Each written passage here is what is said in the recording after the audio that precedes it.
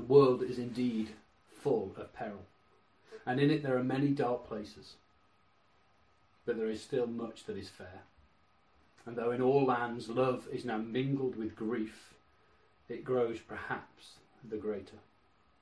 Not my words, but the words of J.R.R. Tolkien in Lord of the Rings, spoken to a group of travellers who are grief-stricken and weary because they've lost a friend. Grief. Grief is the emotion of loss, isn't it? The emotion of parting, of separation. And grief is something I think we are experiencing now.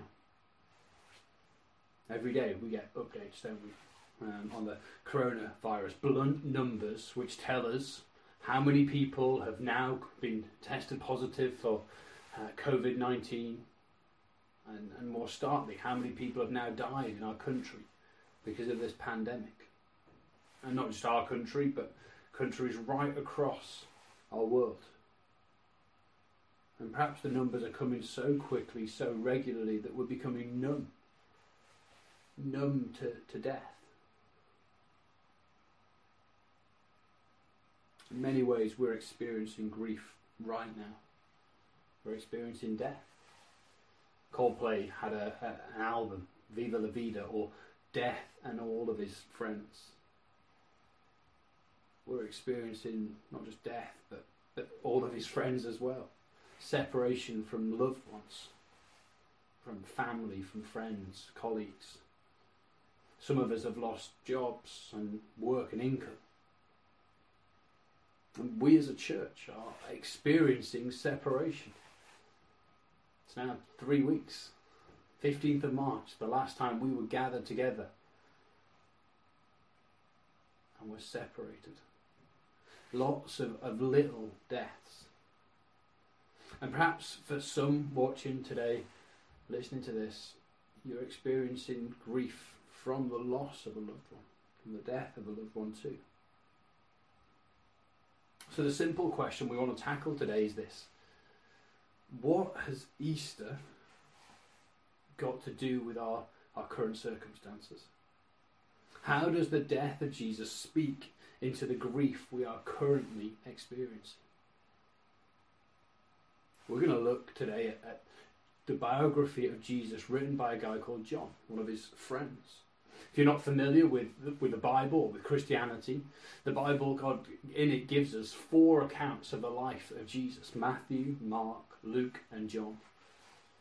And it's John's eyes that we're going to see the life and the death of Jesus through today. We've just heard the description of the final moments of Jesus' death, of his crucifixion, read to us.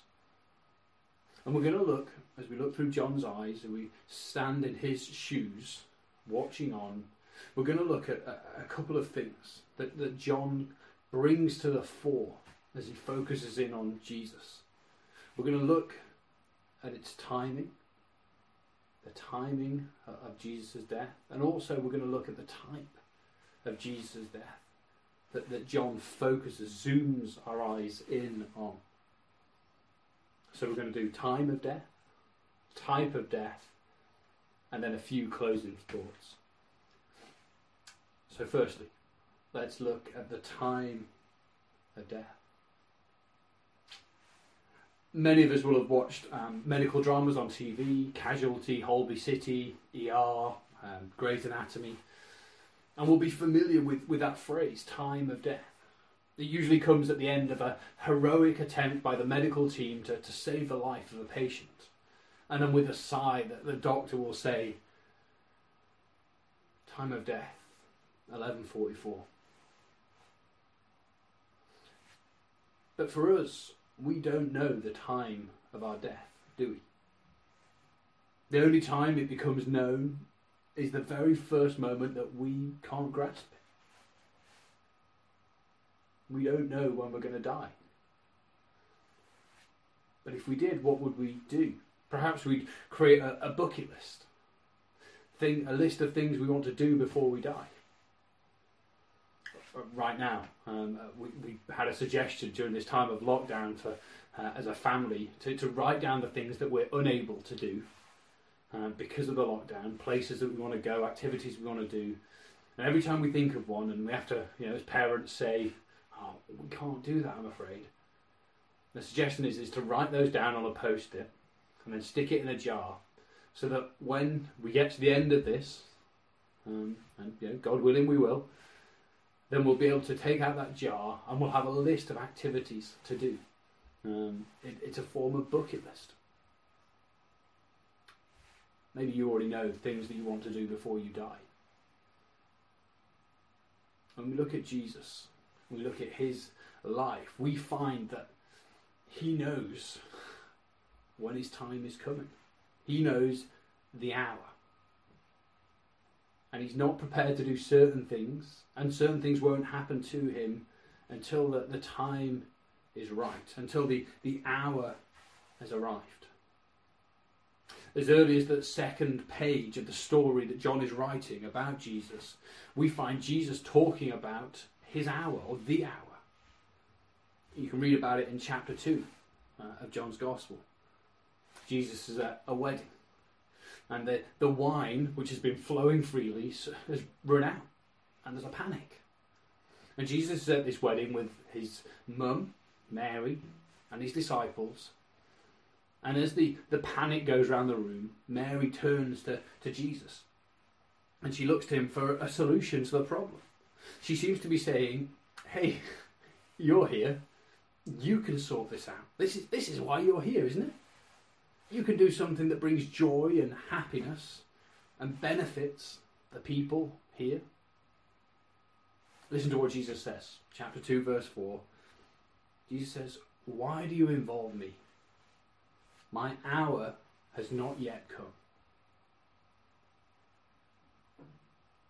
It's though Jesus is looking into the future, and he knows that there will come a time when he will bless all the people. He will bring a moment, or more than a moment, of great joy and happiness and fulfillment.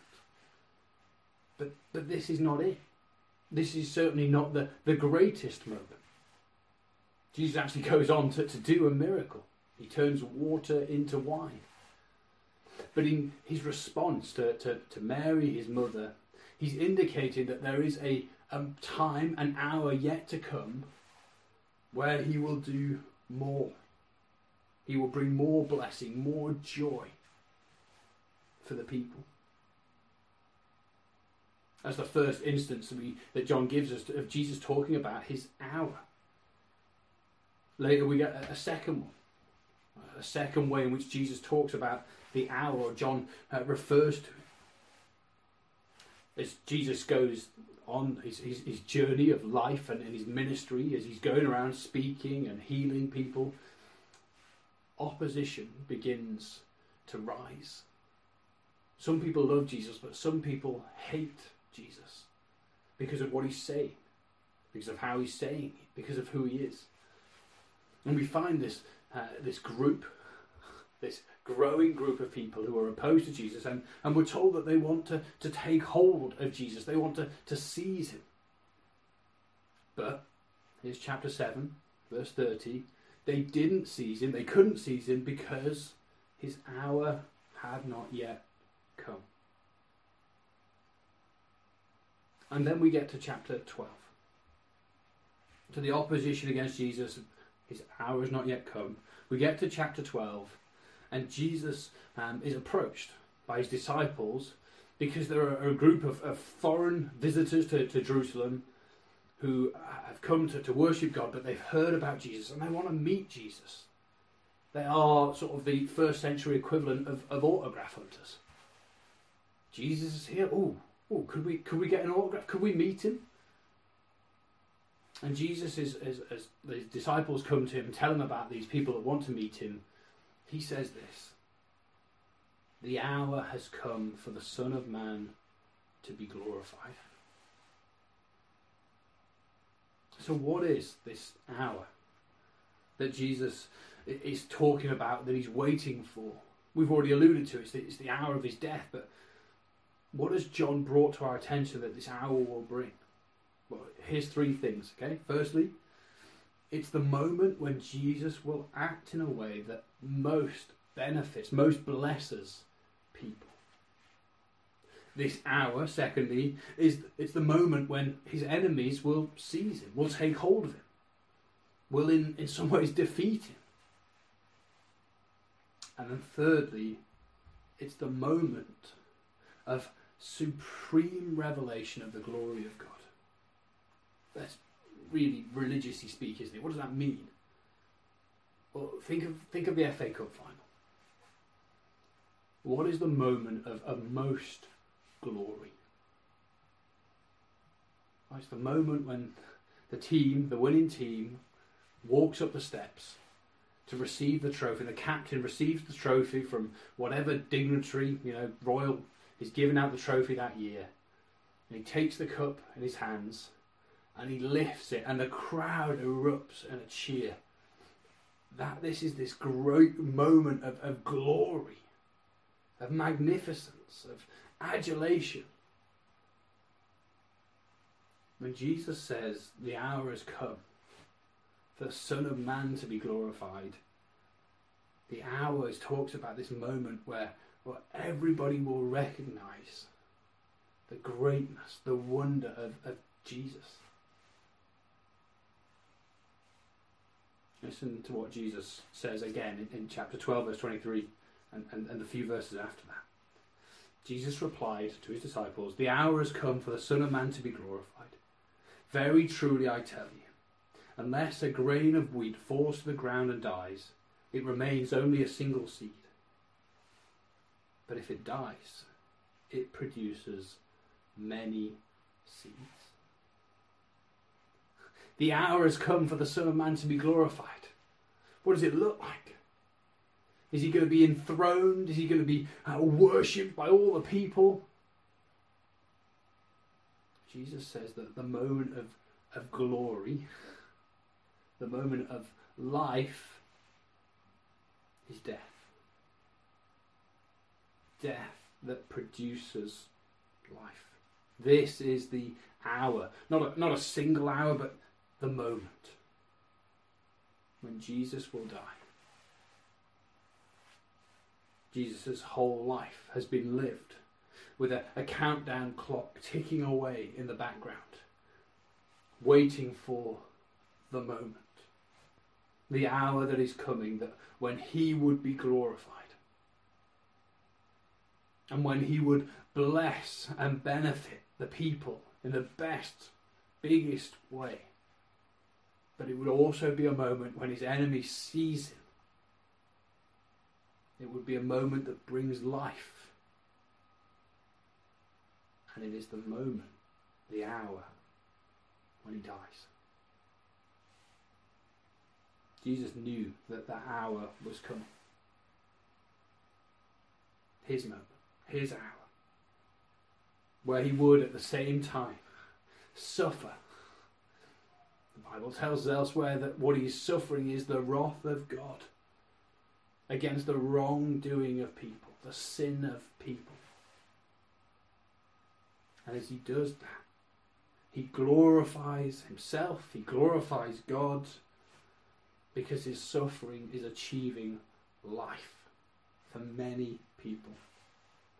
The time of Jesus' death was perfect. But secondly, let's look together at the type of death. Let's walk back into John's story.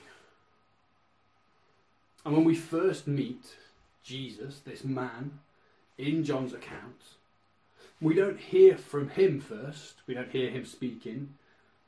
We're actually being given the equivalent of a neighbourly introduction in the middle of this lockdown. When we're out doing our daily exercise and we see somebody else coming, and because we all know the 2 metre rule, one of us shifts to the other side of the road. So it's almost what John's envisaging here. He has another character, Jesus' second cousin, John the Baptist, who's walking along the road and he sees Jesus. And here's what he says, chapter 1, verse 29. Look, the Lamb of God who takes away the sin of the world. This is how we're introduced to Jesus. By somebody else seeing him and declaring, giving him this title. Look, the Lamb of God who takes away the sin of the world. And then John tells us on the next day, John the Baptist again sees Jesus, he's with two of his disciples, and he says the same thing, look, the Lamb of God. So in the opening salvo of his biography of Jesus, John lays down for us this idea that Jesus is the Lamb who comes from God.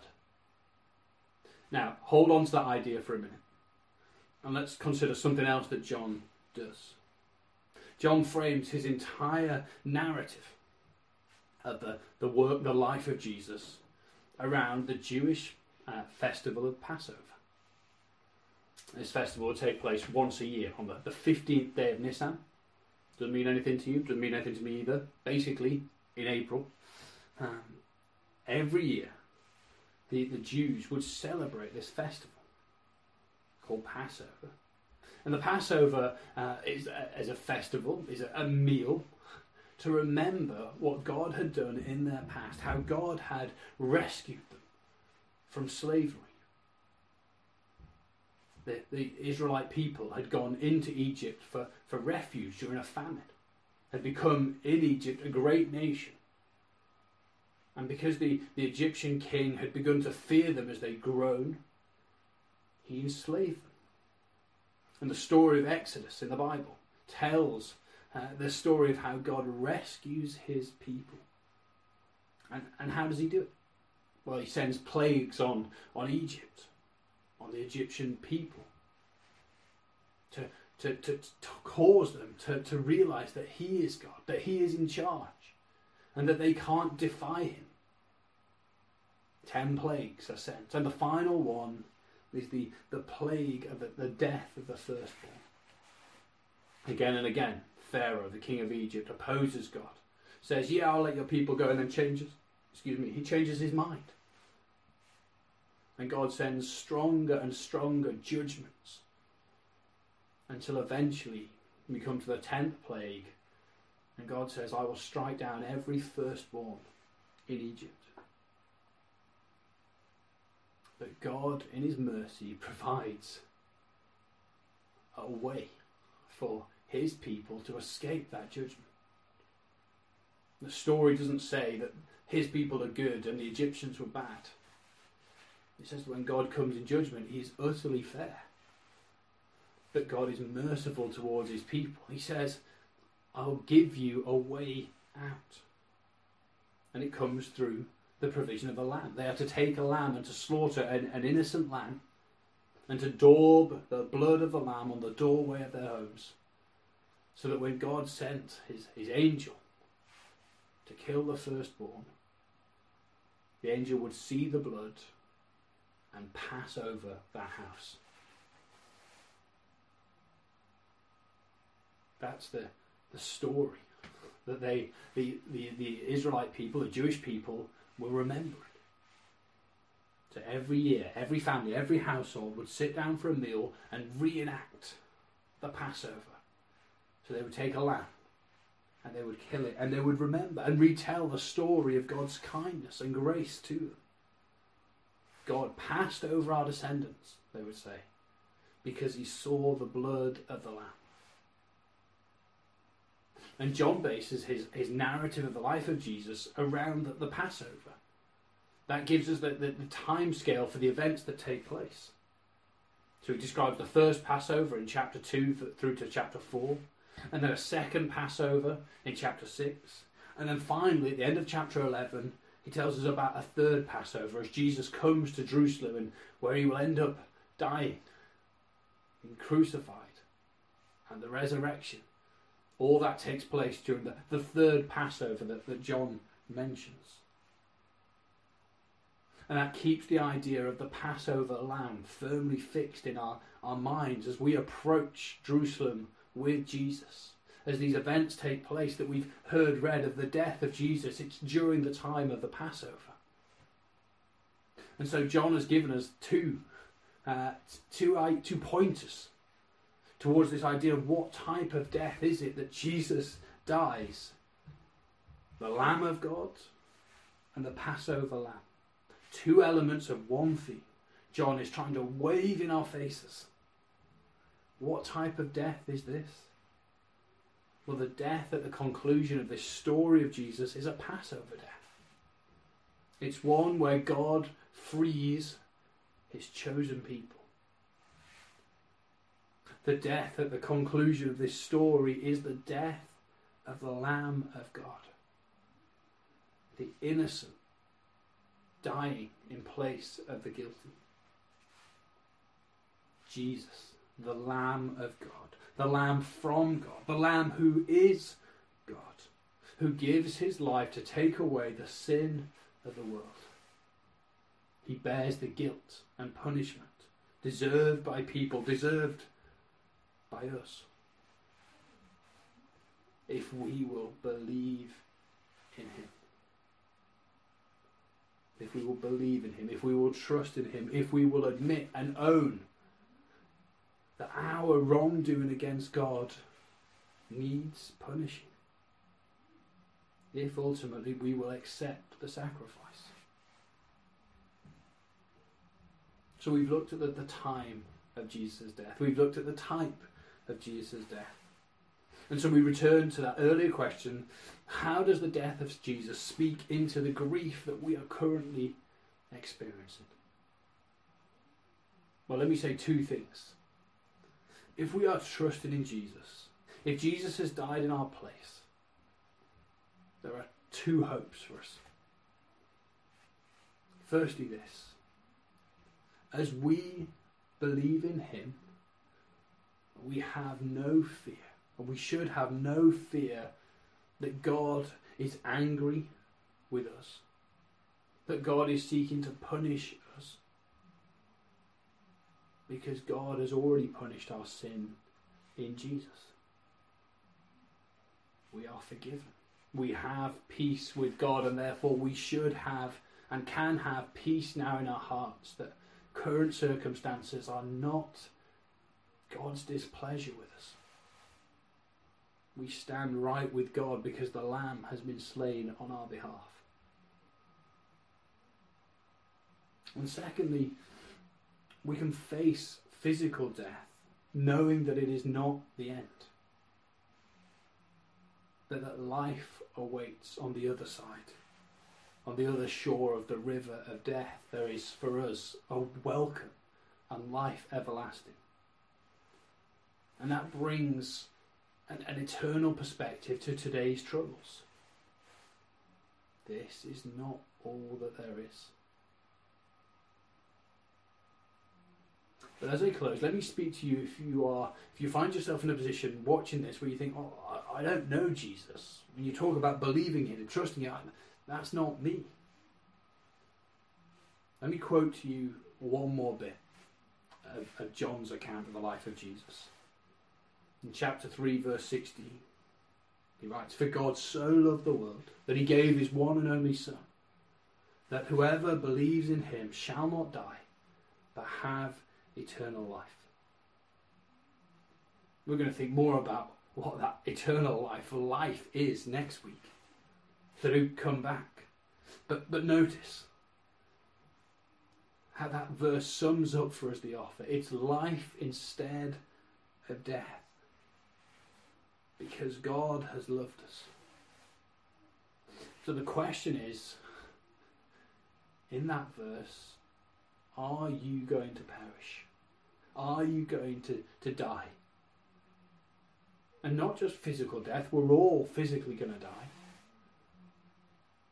But do you still stand in a place where you're not right with God? You are still deserving of God's punishment. And the question is, are you a sinner? What is sin? Sin is the blanket term for the wrong done by people against God. Let me put it in these terms. Sin is not obeying the laws that have been given to us that is designed to keep us safe and to help us to flourish and to keep others safe and to help them to flourish.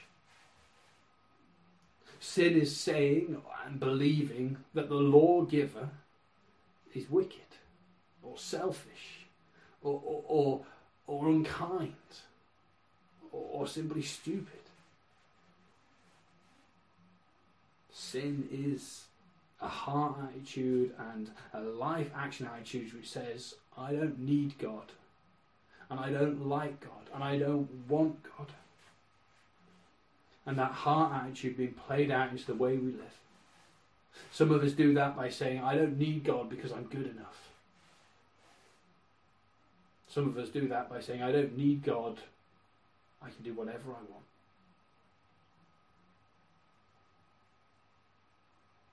Perhaps even today you're feeling the weight of your sin. Maybe you've never even thought about there being a God, but you're aware that you are not who you ought to be. And even today I encourage you to turn to Jesus. To look at his death and realise that death was so that you might have life. That God's desire is to bring you back to himself, to restore you, to take away the burden of sin, to take away the punishment, the condemnation that you rightly deserve. And for all those that come to Jesus, they will find rest and peace and forgiveness. Remember where we started a few minutes ago? Love is now mingled with grief. Never was love so intertwined with grief than at the cross of Jesus. His love for you meant that he suffered immeasurably for you. And in his life, there is love for you. And in his love, there is life for you. And we'll think more about that next week. Perhaps you're not ready yet to put your trust in Jesus. Let me encourage you. Why don't you read more about it? Read more of John's account of the life of Jesus. Maybe you've got questions. Do get in touch. Either by the comment section on the bottom of the YouTube page, or drop us an email. Find our church website, rotherham.ec. We're on Facebook as well. Get in touch. We'd love to answer your questions if we can. We'd love to tell you more about Jesus. Let me pray as we close. Father, would you use this message, these words that I've spoken, to help us to truly see and appreciate the death of Jesus. Would you bring us to Jesus, that we may no longer fear death, and that we might have life in his name. We pray these things in his name. Amen.